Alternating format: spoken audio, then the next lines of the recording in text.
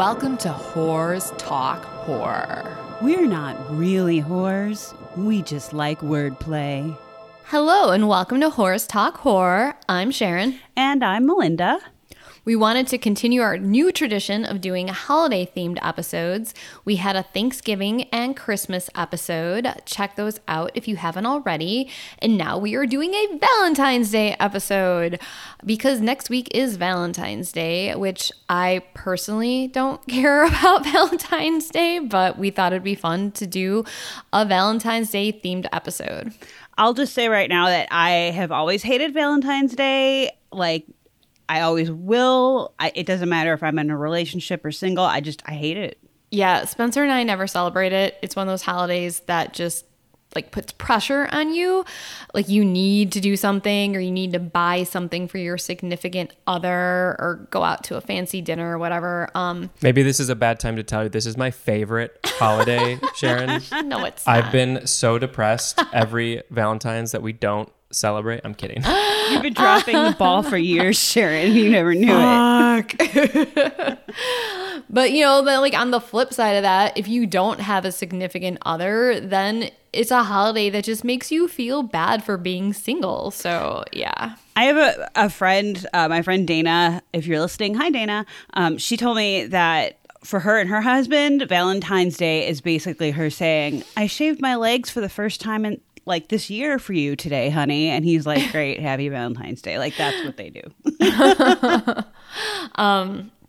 Yeah. That's sweet. That's how we roll. Us and our friends, that's our version of Valentine's Day. Yeah, I mean, if you celebrate Valentine's Day, that's cool. It's not for me. I just consider it one of those Hallmark holidays. But whether you like Valentine's Day or not, we hope you enjoy this episode. We have a murder story that, while tragic, there was some positivity that came out of it in the very end. We also have a Valentine's Day mall massacre plot gone bad.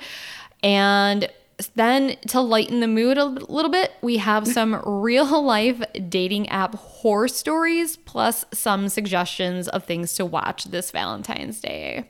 So, Mindy, do you want to start us off with our first story? Sure. This is the murder of Tara Grant. On Valentine's Day, 2007, in Macomb County, Michigan, Stephen Grant notified the Macomb County Sheriff's Office that his wife had been missing for 5 days. In his account, Grant said that this was not the first time his 34-year-old wife had left home, which was why he had not immediately reported her missing. He said that on the evening of February 9th, he had overheard Tara talking with someone on the phone saying, "I'll meet you at the end of the driveway." He said he saw her get into a dark-colored car that drove off and that he had not seen or heard from her since. They had fought days prior about her traveling too much for her job. A little bit about Tara and Stephen. Tara Lynn Grant was born in Michigan in June 1972. She graduated from Michigan State University, where she earned a bachelor's degree in business, and she soon started working for Washington Group International. Sounds fancy. Her job required her to travel frequently for business, but she had a rising career at the Boise-based company, which had offices around the world. She married Stephen Grant, also of Macomb County, and they had 2 children by 2007, a girl, age 6, and a boy, age 4. The household also included Verena Dirks, apologies if I mispronounced that, a 19-year-old au pair from Germany. By 2007, Tara was the principal wage earner, and Stephen cared for the children while also working at his father's tool and die shop. Over the 2 weeks following Tara's disappearance, Stephen Grant made numerous media appearances, at times accusing authorities of harassment. The day after reporting his wife missing, Grant was stopped by police and arrested for driving with a suspended license.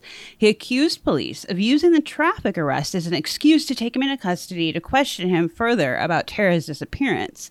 Police denied the accusation. They were holding daily press conferences during the search for Tara. According to police, Stephen Grant was less than cooperative early in the investigation. He initially refused to answer questions, but did agree to a polygraph test, but only if it was administered by someone other than the police.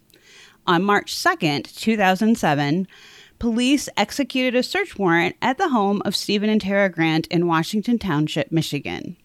They found a dismembered human torso, believed to be that of Tara Grant, stored in a plastic garbage bag in the garage.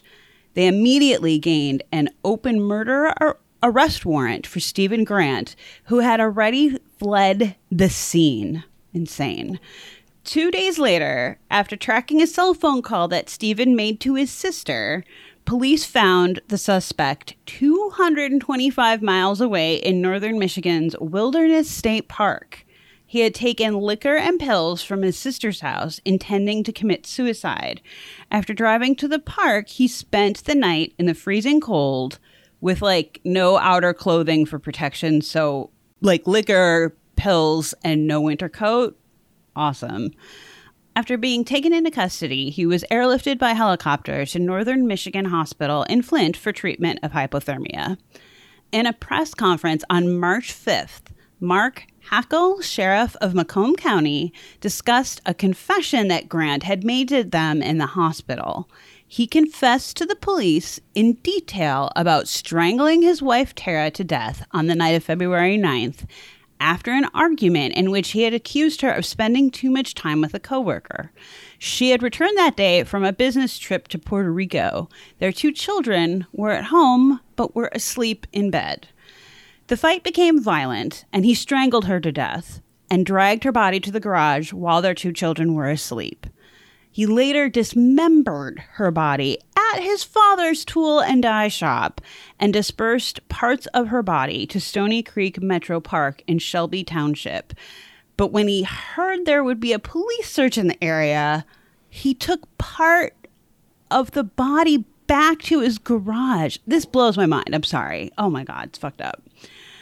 On March 6th, 2007, Grant was formally charged with count 1 homicide, murder in the first degree that is premeditated, and with count 2 disinterment and or mutilation of a dead body.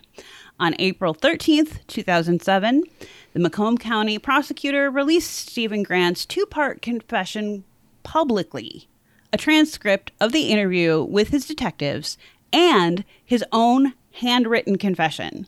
Details included his arguing with his wife over his jealousy over her spending time with a coworker. He also claimed he'd been having an affair with the German au pair, who was 19 years old at the time.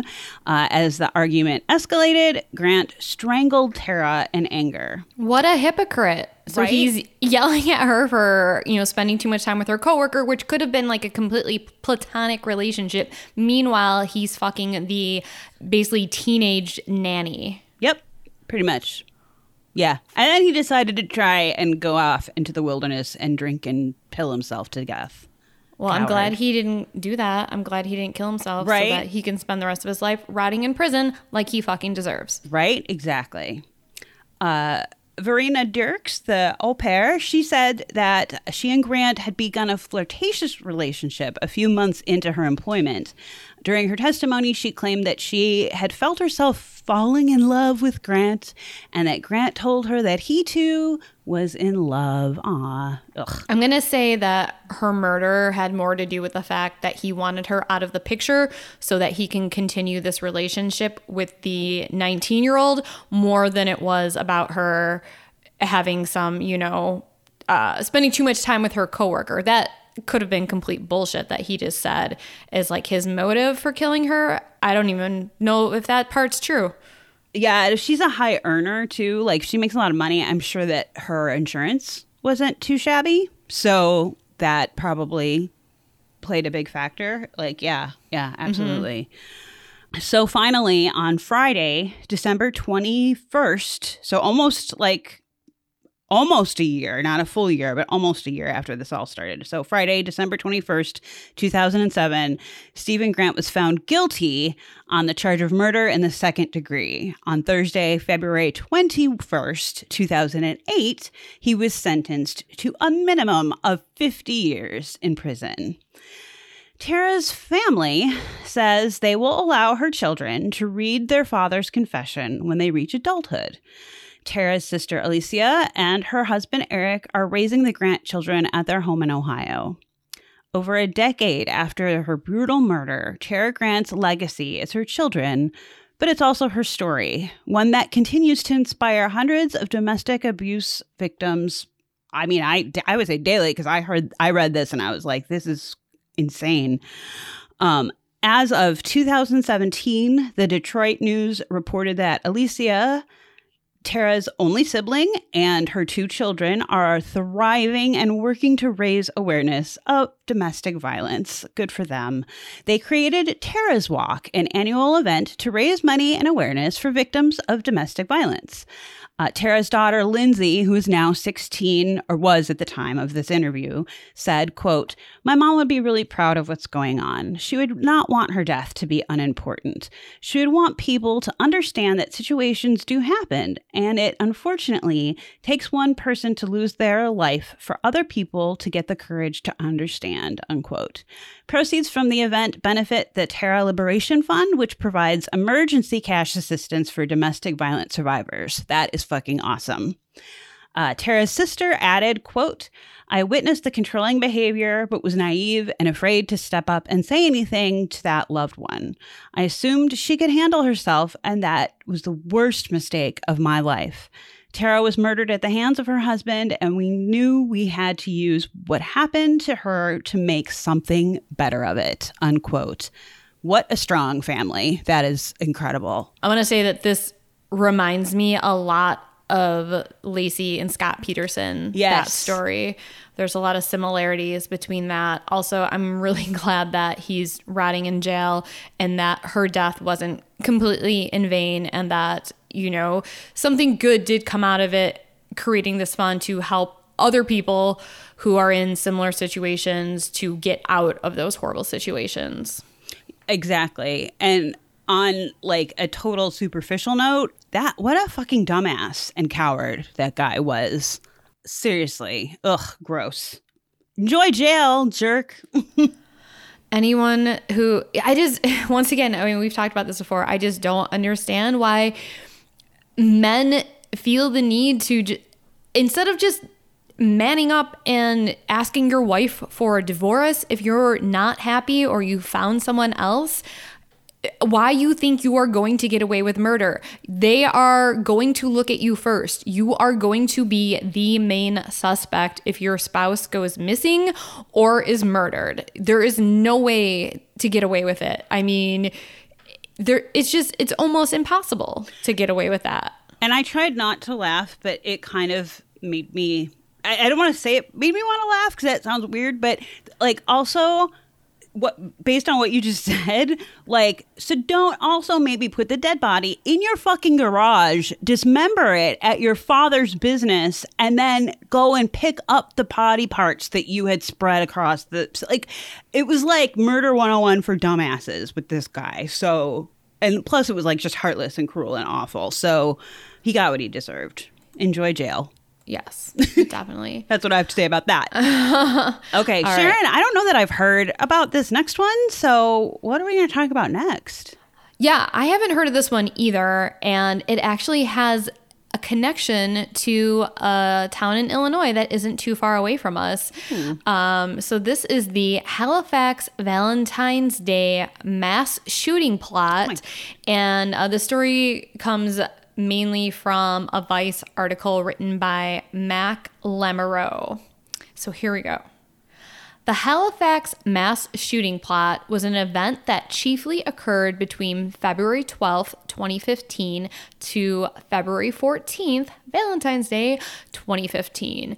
Police were alerted to 3 people identified as Lindsay Suvanarath, Randall Shepard and James Gamble, who were reportedly conspiring to commit a mass killing at the Halifax shopping center. Suvanarath and Shepard were arrested and convicted of conspiracy to commit murder, while Gamble was found dead of a self-inflicted gunshot wound. Gamble left behind a blog filled with images of death, shootings, and references to the 1999 Columbine High School massacre in Colorado and references to Adolf Hitler and Nazis. On February 12, 2015, the Royal Canadian Mounted Police, or RCMP, in Halifax, Nova Scotia, Canada, received a tip through Crime Stoppers that 3 persons were planning to commit a mass killing at the Halifax shopping center. 2 of the suspects, Randall Stephen Shepard, 20, of Timberlea, Nova Scotia, and Lindsay Savanarath, 23, from Geneva, Illinois, had access to firearms and presented a threat. Great. Geneva, Illinois. Woo! Geneva is actually a really lovely town. It is actually. It is really lovely. On the Fox River. I've actually been looking at houses there because they have very, very low taxes. Yeah. Geneva, we love you. Yeah. Just because this person lived in your town, that does not reflect poorly on you. Exactly. We'll just say that now. So it all started with a Columbine meme. The meme showed the dead bodies of Eric Harris and Dylan Klebold as they laid sprawled in the Columbine Library. Under the gore read a caption, quote, "I can't live without my friends," end quote. When Lindsay, I'm not going to say her last name anymore. You did a good job, though. It is a long name, and it's kind of hard to say. When Lindsay's, who is the meme's creator, posted her artwork to Tumblr, she used the hashtag Columbine. Yeah. Do I have to say hashtag Columbine, or do I just say hashtag Columbine? I think you could just say hashtag Columbine. But it sounds weird to say she used the hashtag Columbine. Drop the E, or the. She used hashtag Columbine. Okay. Yeah. She used hashtag Columbine. Thank you. I'm leaving all of that in. Well, that's how it was written in the article. But I'm like, do you need to put a hashtag and then say the symbol hashtag? Like, for editorial reasons, they would. For like print, like to read. But okay. Yeah. Vocally, you don't have to do I think we should change the name hashtag just back to what we learned it as pound. Pound sign. Or number sign. Right. You're right. Okay. All right. Number sign, Columbine. Meanwhile, almost 2,000 kilometers, which is 1,243 miles for anyone who's not from any other country besides the U.S. Or for anyone who... I think you said that right. Yeah, did I say that right? Yeah. I think you might have. Okay, good. So 2,000 kilometers away from Lindsay's Illinois home, James Gamble was trawling through Tumblr in his bedroom in Halifax, Nova Scotia, using the same hashtag or pound sign as Lindsay. Gamble soon came across her post, was impressed by it, and followed her. The two hit it off instantaneously, and an online romance blossomed, with the two sexting and planning to meet up. Within 7 weeks, Lindsay would board a plane to Halifax en route to meet Gamble. Once together, they planned to lose their virginity to each other. Shocking that they're both virgins. And then the next day, commit what they hoped to be one of the most horrific mass killings in Canadian history. The internet's so romantic. Right? There just goes to show you there's someone out there for everyone, I guess.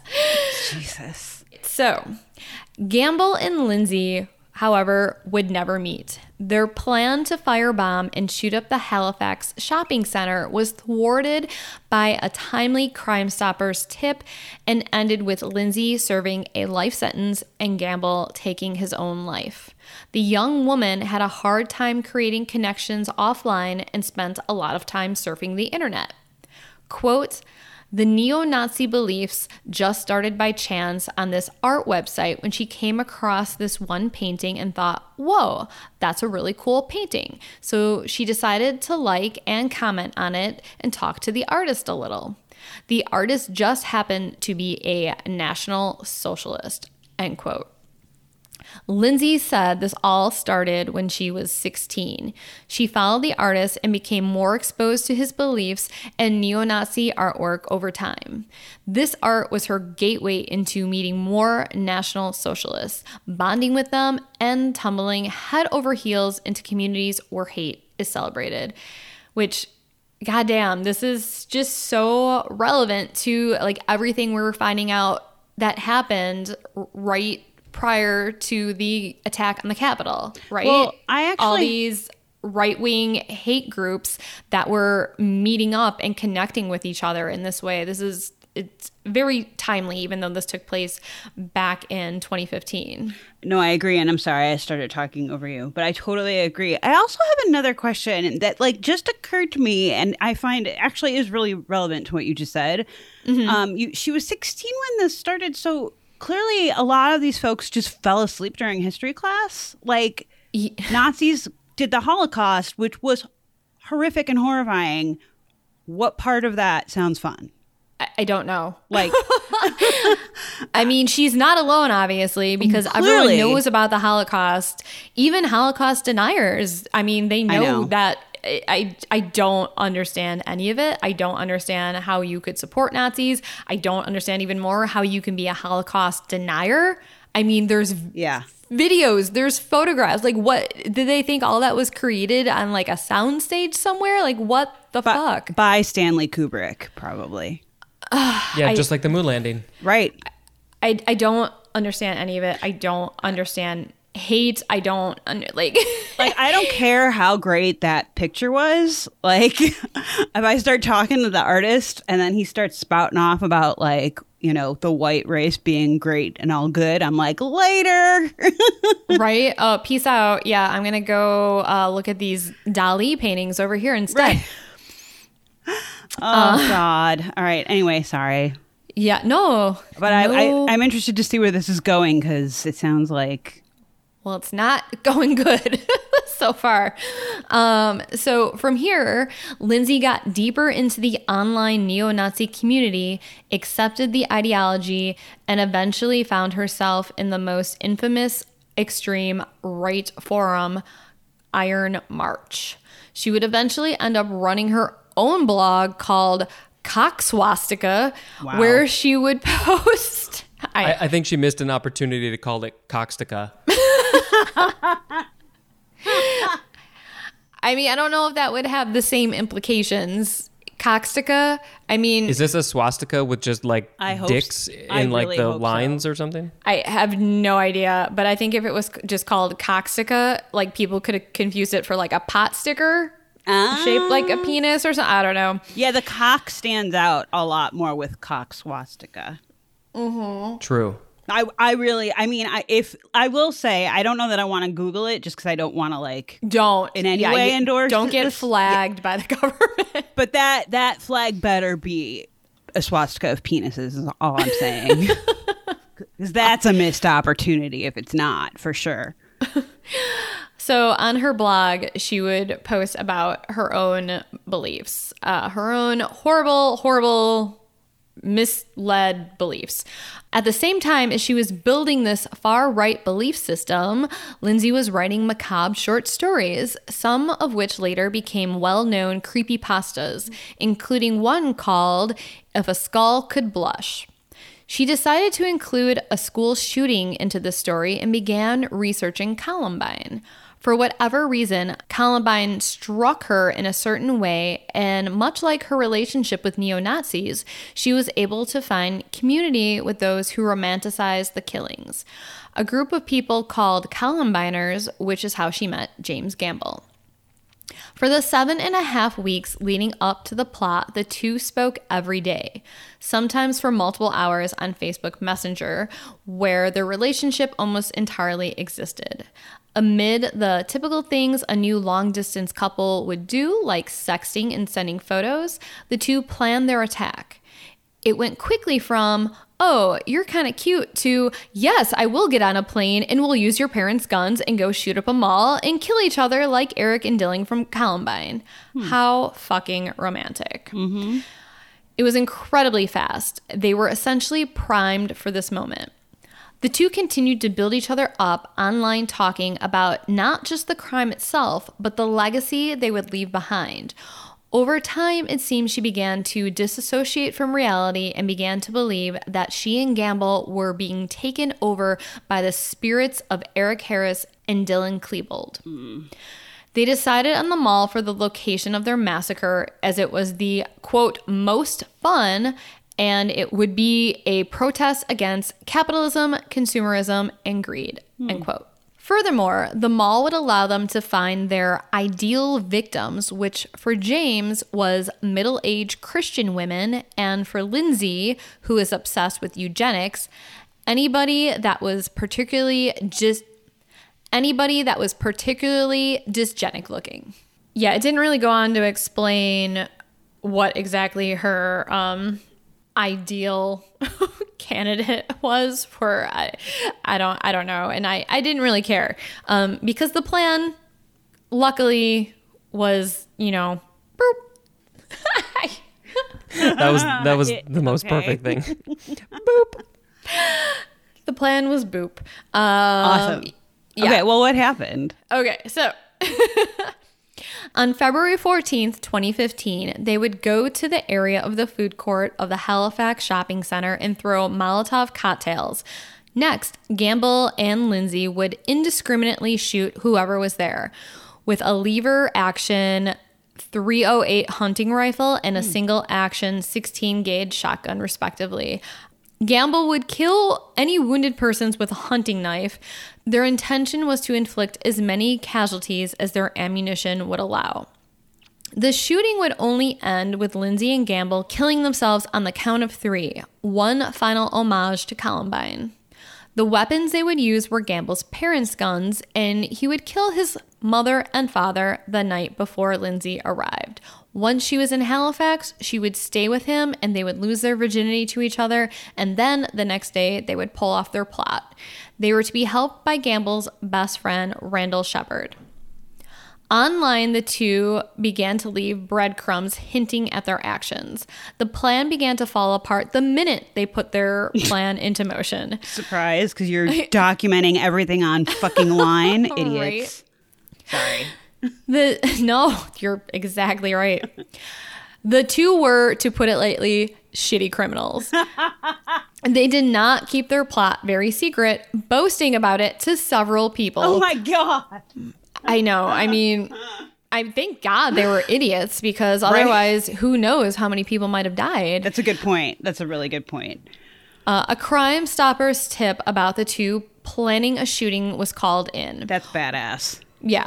I'm sure, like, all of these sites have plants, like, planted on these sites whose job is to, monitor these forums and look for people like this, because obviously these forums are dangerous places who, like, when you have, like, a bunch of people who are just, like, expressing their hatred over basically every group of people out there who aren't white Christians, dangerous shit happens. I mean, come on. We've seen this over and over again.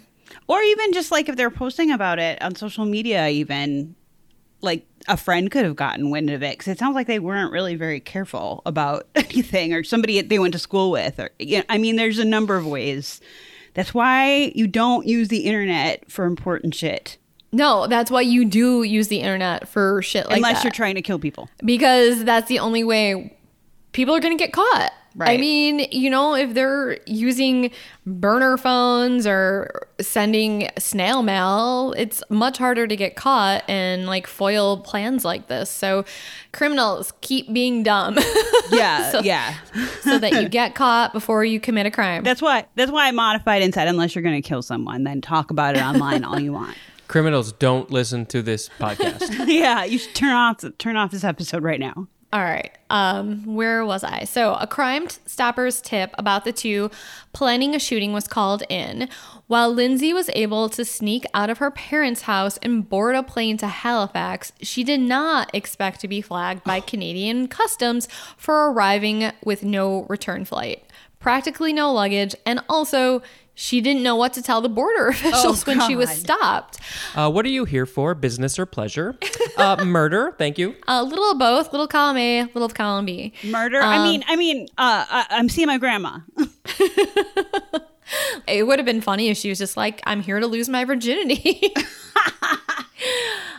She said that they went through my items and didn't really like what I had with me. They didn't like my books. They didn't like the little hat I had with me that had a swastika on it. Gee. And from there, the police actually came and arrested her for uttering threats. I mean, yeah, it just gets dumber and dumber. At this point, Gamble was already dead. Whoa. While Lindsay was still in the air, the police went to Gamble's house to confront him about the tip. His parents had confirmed that he was home, and police surrounded the house and told him to exit. A single gunshot rang out, and when they entered the home, police found Gamble had turned the gun on himself. He did not kill his parents, which he was planning to do that evening. So, I mean, thank God that his parents survived as well, because that he was planning on killing them before she even arrived. So at the very least, his parents could have been dead. And at least, after that, maybe the rest of the plan would have still been thwarted. But lots and lots of lives were saved. So thank you to whoever called into Crime Stoppers. You're a fucking hero. In the end, Lindsay would plead guilty to charges of conspiracy to commit murder, conspiracy to commit arson, illegal possession of weapons for dangerous purposes against the public, and making threats over social media. She pled guilty in 2017 and was sentenced to life in prison without parole. Randall Shepard is currently serving a 10-year prison term for his role in the plot. The three of them hoped they would inspire more of these shootings and be remembered like the Columbine shooters.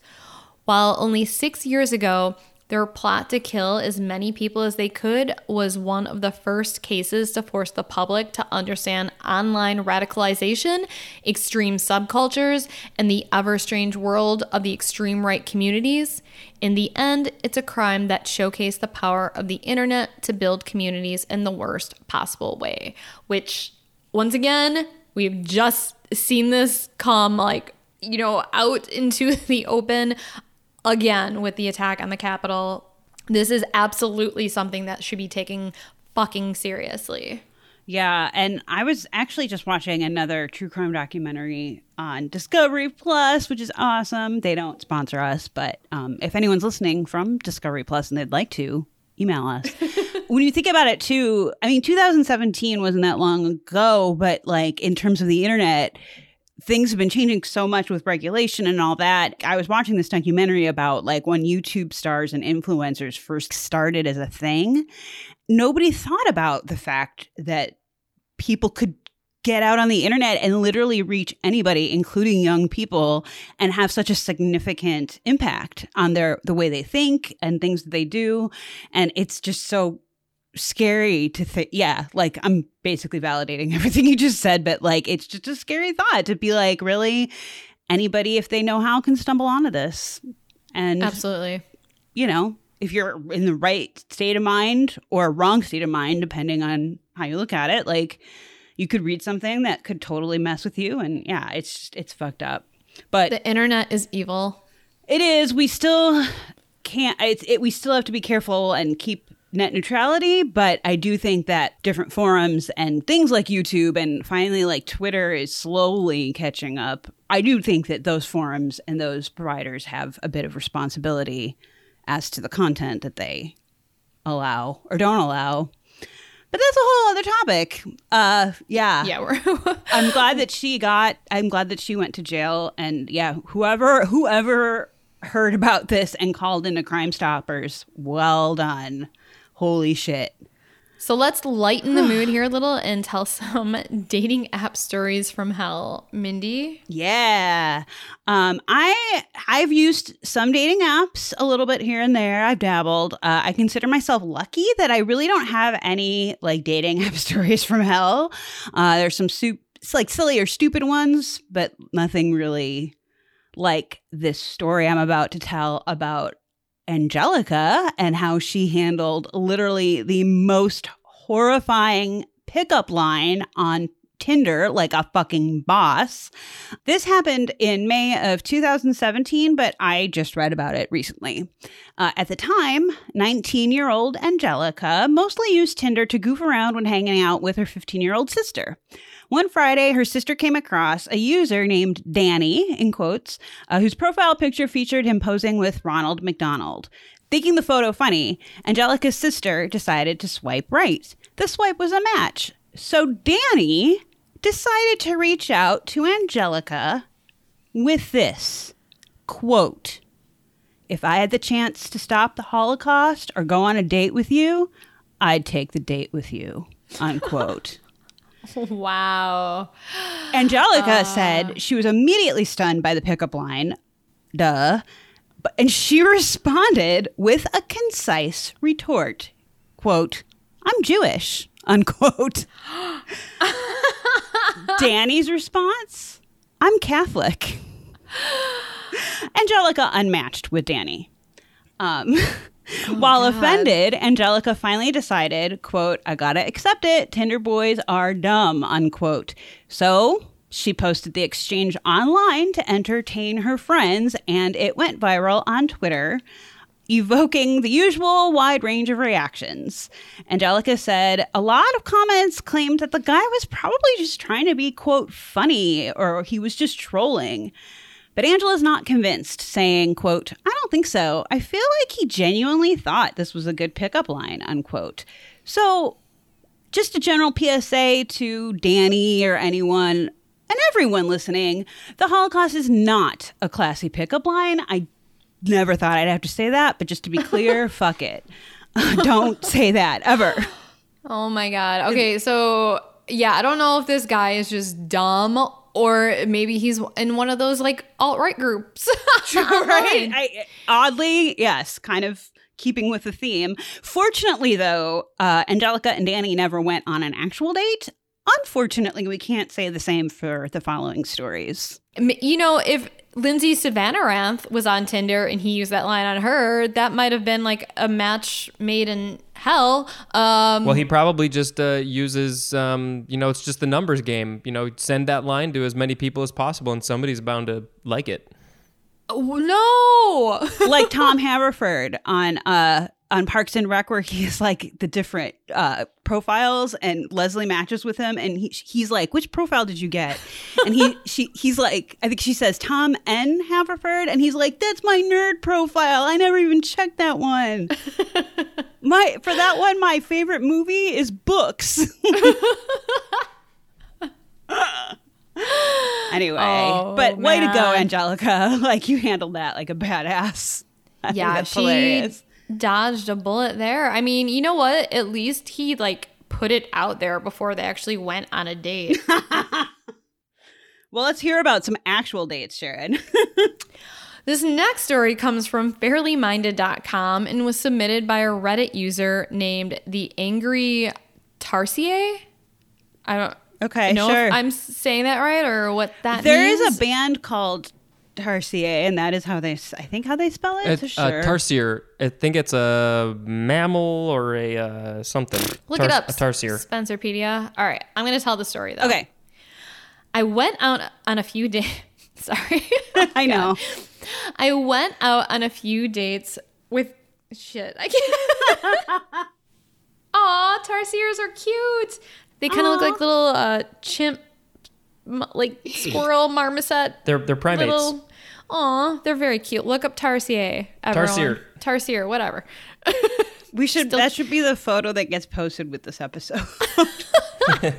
just a picture of one and no explanation. All right, here we go. I went out on a few dates with guys on OkCupid. There was one guy who I thought was pretty cute, so I decided to take a chance and go out with him. We went out for dinner, which was fine until he started talking about his ex-fiance, who was a dancer on some popular TV show back in the Philippines, who actually had a husband now, etc. So that already turned me off. Then we went to a movie, and he started to jerk off. Right in the theater, he just unzipped his pants and started going at it, and I sat next to him horrified. He even had the nerve to tell me that I'm weird because every normal person jerks off in movie theaters. Well, to be fair, no, I'm kidding. Wait, this was during the trailer. Then he tried to go at it with me in the theater. Okay, I would have like laughed as soon as he fucking whipped it out. Right? Then he tried to go at it with me in the theater, which I really wasn't in the mood for. So I moved across the theater to enjoy the movie while he sat in his corner fapping for all I know. Needless to say, we never saw each other again. The movie was great though. Dude, there is no fucking way I would have. No. To be honest, if I was weirded out at dinner already, I would have like did like a fake look at my phone and been like, oh shit, I can't make the movie, I gotta go. Like I wouldn't have even made it there, but yeah, I wouldn't have sat through the trailers for sure. Oh wow. Okay, well this comes from shesaid.com. We were sitting on his balcony having drinks when all of a sudden there's a pounding on the door. I know it's probably super bad when he shrinks into his chair and doesn't make a move to answer it. Then we hear, I fucking know you're home. Let me in, you piece of shit. Are you with her? I look at him, eyes wide, as he sheepishly explains his ex is a bit unstable and refuses to believe they're broken up. And right away, I'm like going, okay, I'm sorry. And this is me, not the author. But like, whenever a guy says that, I'm like, what did you do to her? That's my initial thought. Yep. Back to the story. After 5 minutes, the knocking stops. Less than a minute later, the shouting starts up again, except this time it's coming from the fence in front of us. Awesome. Then she climbs over the fence, still screaming at him, climbs up the drain pipe, and over on to the balcony. I sit there in silence as they have a full-on domestic. I go to leave, and then he yells at me, telling me to sit down because the ex would be leaving immediately. Then he shouts at the ex for upsetting me. I ended up being stuck there for an hour because they were blocking the door. And unlike her, I didn't have balcony climbing skills. To quote Horse Talk Horror favorite Chris Rock, I told you that bitch crazy. But like, wow. I gotta say, the fact that she was yelling and climbing a fence and climbing a drain pipe, yelling and doing all those things at the same time, that takes up a lot of breath. And I kind of admire that. And I would just be like, dude, you can have them. Yeah, I seriously though would have thought the same thing. Like, what did you do to make her so angry? Right. 100%. Because most women aren't going to go to that extreme unless like the guy really did something bad. Also, I like that you added that quote in there because from Chris Rock. Yeah, because every single time that I just have to like get something off my chest to Spencer, even if it has nothing to do with another person or what, like I could just be bitching about how, I don't know, I'm trying to think of something. How the snow is coming down. Yeah, I could be bitching about how it's so cold outside, and I went for a walk, and I slipped and fell and like really like hurt my tailbone, and then like my shoes got all wet because I stepped in a big puddle, and I tripped coming up the stairs, and after I'm done, he'll just be like, "I told you that bitch was crazy." Well, I have to give a little backstory though. the reason why I said that is because Sharon specifically told me to say that, because I would always try and like fix the thing. That's my nature. I would like try and like, oh, well, what about this or blah, blah, blah, blah, blah, especially if it has to do with the person. And she was like, you don't need to do that. Just sometimes I just need to vent or bitch or whatever. And so all you have to do is just say, I told you that bitch was crazy. So. And it works because every time he says it, I laugh and then I forget why I'm pissed in the first place. So. And Chris Rock even just explains the process. Like, you don't even have to listen, Spencer. You just throw in a few like, oh, wow, really? Oh, okay. Thank you, Mindy. Rewatch the bit. You'll get it. He knows. We've watched that stand-up special so many times. That's really funny, though. That's cute. All right, so this comes from cosmopolitan.com. This is the second episode where we've used Cosmo as a reference, and I don't read Cosmo. I don't read any magazines currently, but I just think it's funny that on Horrors Talk Horror, this is becoming a popular reference for us. All right, so this comes from Cosmo.com from someone named Lilith. I met a guy from Tinder for drinks. He seemed hot and cool and normal when we were chatting over text. He was not as hot in person at all, but it wasn't a deal breaker. He seemed pretty socially awkward. So we had our first drink and we were just making light conversation. By then, I already knew that there was no chemistry and was ready to call it a night. But it became so much worse than simple bad chemistry. After he finished his drink, I guess the alcohol made him loosen up because all of a sudden he blurted out, "Do you want kids?" I was like, maybe at some point, but felt so uncomfortable because who asked that on a first date? And I assumed that he was asking because I was a little bit older than him and maybe he was thinking about the stereotype of women hitting 30 and becoming baby crazy, but that wasn't why he was asking. Then he said, I'm asking because before this goes any further, I should tell you that I shouldn't have children. I have a history of violence and many of my family members are in jail and it doesn't feel responsible for me to procreate. Literally, just after one drink together on the first date, he was confessing all of this to me. I texted my friend to call and say there was an emergency, literally like out of Sex and the City, and she came to my rescue. So again, like you said earlier, Sharon, at least he was upfront about it early on and he was self-aware enough to be responsible. I agree. I wish more people would be more self-aware and realize that they should never become parents. But that's, yeah. Tinder. Okay, well, so this next one comes from Ranker.com. In February 2015, 26-year-old Alana Rose Jones from Brisbane, Australia, had matched with a man again on our friend Tinder. The two met up and went bar hopping and later to Jones's house.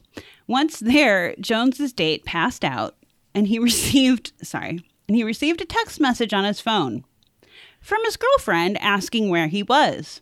Jones saw the text and decided to give the woman a call. She informed the girlfriend that she'd slept with her man. When Loverboy woke up, Jones, in a rage, grabbed a kitchen knife and began slashing at him and told him to get out of her home. After the man left, Jones called the police, telling them she had just stabbed a man who tried to attack her. Sorry. Can't help it. The man survived his injuries, and Jones was arrested. She avoided jail time by pleading guilty to assault charges. I'm just going to say, I told you that bitch was crazy. That's kind of amazing to me, though, because, okay, that's a bit extreme to be like, we went on one date, you lied about having a girlfriend, I'm going to slash you. But I respect that she called the police and, like, took responsibility for being a crazy bitch. I guess. Definitely a little extreme. After one date. Yeah. I mean, you know what? But true. Like, you don't know her history with men. I mean, she could have had, she could have a lot of trauma from past relationships, people cheating on her, abusive relationships. You don't know her backstory. Right. But yeah, not a great first date. Right. All right, so this comes from menshealth.com. After a movie date with a guy I met on Tinder and another. This episode brought to you by Tinder and Cosmo. I was just going to say, this is, I think people already know Tinder's not the greatest, but this is definitely some bad publicity for Tinder on this episode. Yeah, right? All right. So after a movie date with a guy I met on Tinder, we came back to my place. We'll call him Dude, not to be confused with the dude right from The Big Lebowski. I told him we could hang for a bit. Oh God. All right. I remember this story now. Yep. And I have strong feelings about this story, but go ahead. I told him we can hang for a bit, but I have work in the morning, so I would need to go to sleep soon. Dude said that was fine, but he was hungry and he was going to order food. Okay, sure. Dude orders... I love how she calls him Dude, and Spencer has not heard this story, by the way, so okay. I can't wait to see his reaction. Don't read along. I won't. All right. But he was hungry and he was going to order food. Okay, sure. Dude orders 2 large subs from Potbelly and milkshakes, downs it, and we end up messing around a bit and fall asleep in bed. I wake up to my front door opening and closing several times over a 5-minute period. I'm going to try not to laugh through this whole story. My dogs are going nuts and it's 1 a.m. What the heck is this guy doing? I walk around the corner to make eye contact with Dude, who is in a squatting position over my toilet with a stick poking around in murky brown poop water that is millimeters from overflowing onto my bathroom floor. Horrified, he yells, "Stop looking at me! Go back to bed! I have it under control." I'm still waking up trying to understand what I'm seeing and what's going on, and I just start nervous laughing. I don't know what else to do. He yells, "Why don't you have a plunger?" For real, dude. And I say, "I don't know. I've never needed one until now." He tells me to go back to bed. He has it under control. Clearly. Yeah. I remember hearing him peek in my room a bit later and heard, "I fixed it," and then heard him leave and my door close behind him. The next morning, I hesitantly approach my toilet to find that the water is down, but there is something poking out from the bottom of the toilet like he didn't get it all. Upon further inspection, what I see was the tip of a stick, some gloves, towels, and barbecue tongs. Later, I pulled out approximately 3 feet of stick from my toilet that had broken off, followed by several other stick fragments. Dude had broke several sticks. I heard my door open and close so much because he was going outside to look for a stick. One would break and then he'd go get another. Dude had left drippy poop water stains all over my bathroom floor. After work that day, I went straight to the store and bought a plunger. Okay, I'm going to adjust my opinion on this, actually, because, yeah, Dude was an idiot, but also, why would you not have a plunger in your bathroom? I'm sorry, I feel very strongly about that. Like, we don't have a plunger in our bathroom. I'm pretty sure, I thought you did, or at least well, it's actually outside. Okay, but like, and you have one. Like, we do have one, but honestly, we don't have to use it too often because the toilets in our buildings they're similar to they don't have a tank on them. They're tankless, and they are kind of like ones that you would find in a public restroom. They're like the old school, because we live in like an old building, and they're really good at flushing. Like, you can flush a lot of shit down there without it getting clogged. Yeah, no, that's how mine are too. But I think, like, in my lifetime, just in general, well, I don't think, I know, I've had weird toilet karma. Like, I've always, like, I one time was at someone's house and like went to use the bathroom, and the previous user had fucked up the toilet and like just left it. So I was the asshole who had to be like, "You have a plunger, your toilet's about to overflow." Like, it's always weird toilet shit, literally, with me. So I am a stickler about making sure that I know that there's a plunger either nearby or having one. And I don't, like, we all poop, and the fact that she's like, "Well, I never needed a plunger till you came over." Like, whatever, get a plunger. But also, there's no way I could have just gone back to bed. I'm such a clean freak, and like my OCD, I would have been like, get the fuck out of my house. I'm taking care of this shit right now. Well, like, and also though, why would he? That was where I was like, wait, I need to adjust my comments on this, because like, why the fuck was he going outside for sticks? Like, not to be gross, but I would have gone for the tongs first. Ew, but then what do you do with the tongs? Do you like throw them away? Do you tell her? Like, the whole thing. Yes, it's a bad situation. The whole thing is a horrible situation. But then he did, like, Yeah. he should have just manned up and been like, I accidentally clogged your toilet. Do you have a plunger? Instead of shoving, he shoved towels, barbecue tongs, a 3-foot fucking stick. Like, yeah, he's a fucking idiot. Yeah, the stick part is weird. Wow. Okay. But moral of the story, have a plunger in your house. Don't be a fucking savage. I guess. Especially if Mindy comes over. All right. All right. So now we're going to wrap this episode up and tell you a few good things that you can watch on Valentine's Day, either with someone or without someone. Doesn't matter. Go for it. What are we going to watch, Sharon? All right. So our good friend, the Oxygen Network, has a 4-night Valentine's Day weekend event beginning Thursday, February 11th and goes through Sunday, February 14th. I will actually probably be watching this alone because Spencer doesn't like watching this shit with me. So he'll probably be in the office watching something else. But it is their A Date with Death event. Included in this special event is the 2-night series premiere of Lover's Lane Murders, as well as brand new episodes of shows like An Unexpected Killer, Killer Motive, One Deadly Mistake, Snapped Behind Bars, and Exhumed, all dealing with the themes of love. We will include the list of shows in our episode description with the dates and the times. I will also be watching this. I've been seeing like actual previews for this for a week now, and I'm kind of psyched. Lover's Lane Murders first 2 episodes premiere on Thursday, February 11th at 9 or 8 Central and 10 or 9 Central, followed by the 3rd and 4th episodes on Friday, February 12th. Again, 9 or 8 Central and 10 and 9 Central. The series covers chilling and eerie connections and similarities to 4 brutal double murders between 1986 and 1990. A team of former FBI special agents intend to bring the victims justice and provide answers to the victims' families.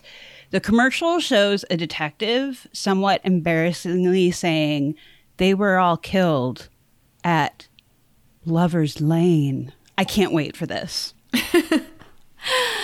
Sounds cheesy in a very entertaining way. Yes. A new episode of An Unexpected Killer premieres Friday, February 12th at 8/7 Central. A loving single mother of 2 is the victim of a bizarre murder, leading detectives to investigate a number of suspects until a killer who's been boldly living out in the open is caught. I dig this show, actually. I've never seen that show. Yeah. I've never seen any of these shows, actually, except for Snapped. Well, Valentine's Day week, you're going to have some catching up to do. Yeah. An all-new episode of Killer Motive premieres Saturday, February 13th at 6/5 Central. A popular chiropractor is healthy one day, but dies a painful death the next. When doctors discover that the reason for her death is far from natural causes, police must uncover who would want a woman with a seemingly perfect life dead, and why. The season premiere of One Deadly Mistake is Saturday, February 13th at 7/6 Central. When a free-spirited young woman is found murdered in her kitchen, police in Chicopee, Massachusetts, have no shortage of suspects. Detective realized the clues that leads to her killer is actually hidden in plain sight. Catch a special 1 hour Snapped Behind Bars, Sunday, February 14th at 6/5 Central. In a brand new jailhouse interview, Sabrina Zunick tells the chilling story behind her foster mother's murder and describes the salacious secrets that led to it. In her own words, she details why she snapped and and how she feels about it now behind bars. This is a really fucked up story, so I would actually Google it right quick if you don't know this story, but I'm interested in this one. And romantic murder, yay. Ooh, you know this story? Well, I know the basic details.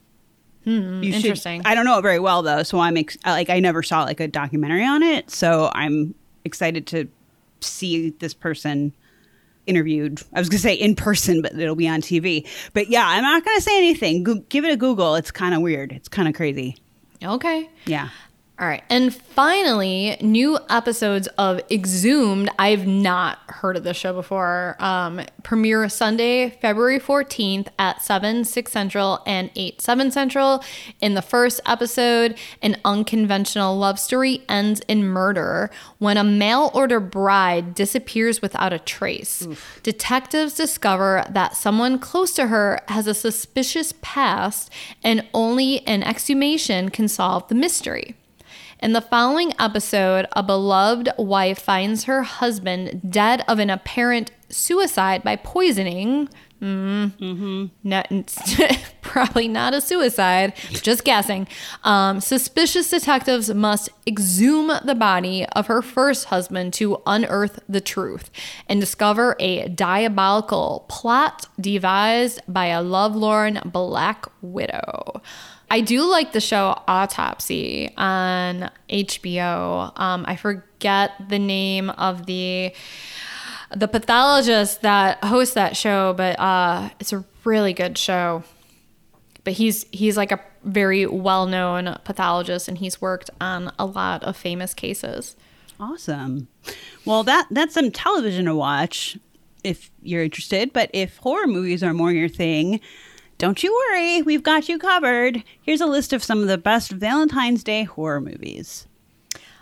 First, we have My Bloody Valentine. There's the 1981 version, the original, and then the remake from 2009, which I have seen both of these. I kind of like the original better, but some people like the remake better. They're both not bad. In the original, a decades-old folk tale surrounding a deranged murderer killing those who celebrate Valentine's Day turns out to be true to legend when a group defies the killer's order and people start turning up dead. And in the 2009 film, Tom returns to his hometown on the 10th anniversary of the Valentine's Night Massacre that claimed the lives of 22 people. Instead of a homecoming, Tom finds himself suspected of committing the murders, and it seems like his old flame is the only one that believes he's innocent. Huh. I've not seen the new one. Have you seen the original? A long time ago. I might actually rewatch it in honor of Valentine's Day. Do it. The second movie we have is simply called Valentine from 2001, starring Denise Richards. 5 women are stalked by an unknown assailant while preparing for Valentine's Day. And if Denise Richards is in it, you know it's going to be entertaining one way or another. I have not seen this movie, but it does not have great reviews. I've never heard of it, but until we were preparing for this episode. So, well, there's a reason for that, Mindy. Yes, I'm pretty sure there is. Next up, we have Lover's Lane from 1999. A man who committed a series of murders 13 years ago begins to hunt down his victims' children. That sounds kind of interesting. I may have to give that a watch. It also kind of sounds like, initially I was like, isn't that a Nightmare on Elm Street? But technically, not really. Yeah. Because Freddy killed children as a human, and then the parents killed him as a response, and then he hunted down his killer's children. So it's a little different. Yes. Yeah. Now that we've cleared that up. The next movie is My Boyfriend's Back. Na na na na na na. Ayla, Ayla. My boyfriend's back. Yay. From 1993, a teenage boy comes back from the dead because he is determined to win the most beautiful girl in school. Wah, wah. Just kidding. It's probably fun.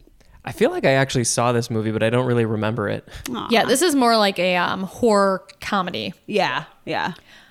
I have not heard of this next movie, but Oh, I actually want to check this one out. It's Yeah. called Picnic at Hanging Rock. It's from 1975.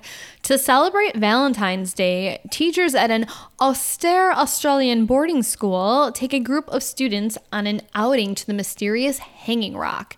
Soon after their arrival, the headmistress and 3 girls go exploring and mysteriously disappear. 1 week later, a sole survivor returns to school with hardly any memory of the incident. yeah. This is a weird one, and it's definitely worth watching. You guys, I think it's actually on the Criterion streaming thing.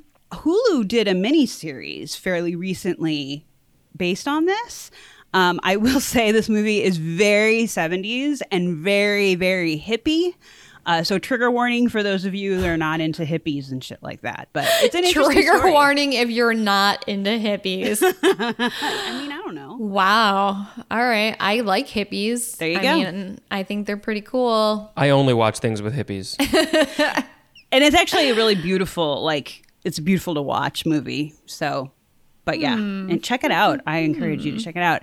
And finally, we had X-Ray from 1981, as it's mostly known here in the U.S., though it's sometimes called by its original title, Hospital Massacre, or depending on the country of release, it could be known by any number of similar title variations. Seriously, it's worth a check on IMDb. It's kind of weird. But anyway, a young nurse is stalked by a maniac out to avenge a long ago Valentine's Day humiliation. I wonder if there's an X-ray machine involved in this one. I don't know. You know what? Honestly, there might not be at all. Because sometimes they just come up with names of movies that like Hospital Massacre wouldn't translate in any other language. They're like, what's in a hospital? X-ray machines. Cool. Let's call it X-ray. Done. Or Chopping Mall, where nobody gets chopped. Exactly. Where it's about killer robots. Has nothing to do. There's no chopping. There's no knives or axes or anything. I've heard this movie is really fucking nuts. Really? Yeah, I kind of want to check it out. I heard it's fucking nuts. Okay. I'm blanking on everything I read about it because I wrote this up like a couple weeks ago and I don't remember what it said on IMDb, but I remember people being like, this movie's insane. I fucking love it. So yeah. Okay. So yeah, check that out. And that is it, everyone. We hope you all have a great Valentine's Day if you're into that thing, or if you're not, we hope, you at least have some new suggestions of things to watch. Exactly. But thank you all for listening to us. As always, you can write to us at horrorstalkhorror@gmail.com with anything you want to share with us. Tell us your stories about blind dates from hell, any dating app horror stories that you want to share with us, breakups from hell, or share ghost stories, true crime stories, creepy stories, whatever you would not mind us reading on our show. We would very much appreciate that. Yes, especially the dating app horror stories. Those are very, very fun. Oh, those are really entertaining. And if you're the woman who climbed up the drain pipe and you're possibly listening to this, please write us and tell us what that asshole did, because we want to know. Yeah. Please subscribe to us and rate and review us. It really does help us get more exposure. If you are able, please join our Patreon if you want to have early access to episodes, see exclusive posts, and maybe get some cool shit. Please be kind to each other. Be safe. It's snowing in Chicago at this very moment as we're recording this. So be safe physically, literally, but also be safe with each other. Be good to each other. And as always, thanks for getting creepy with us.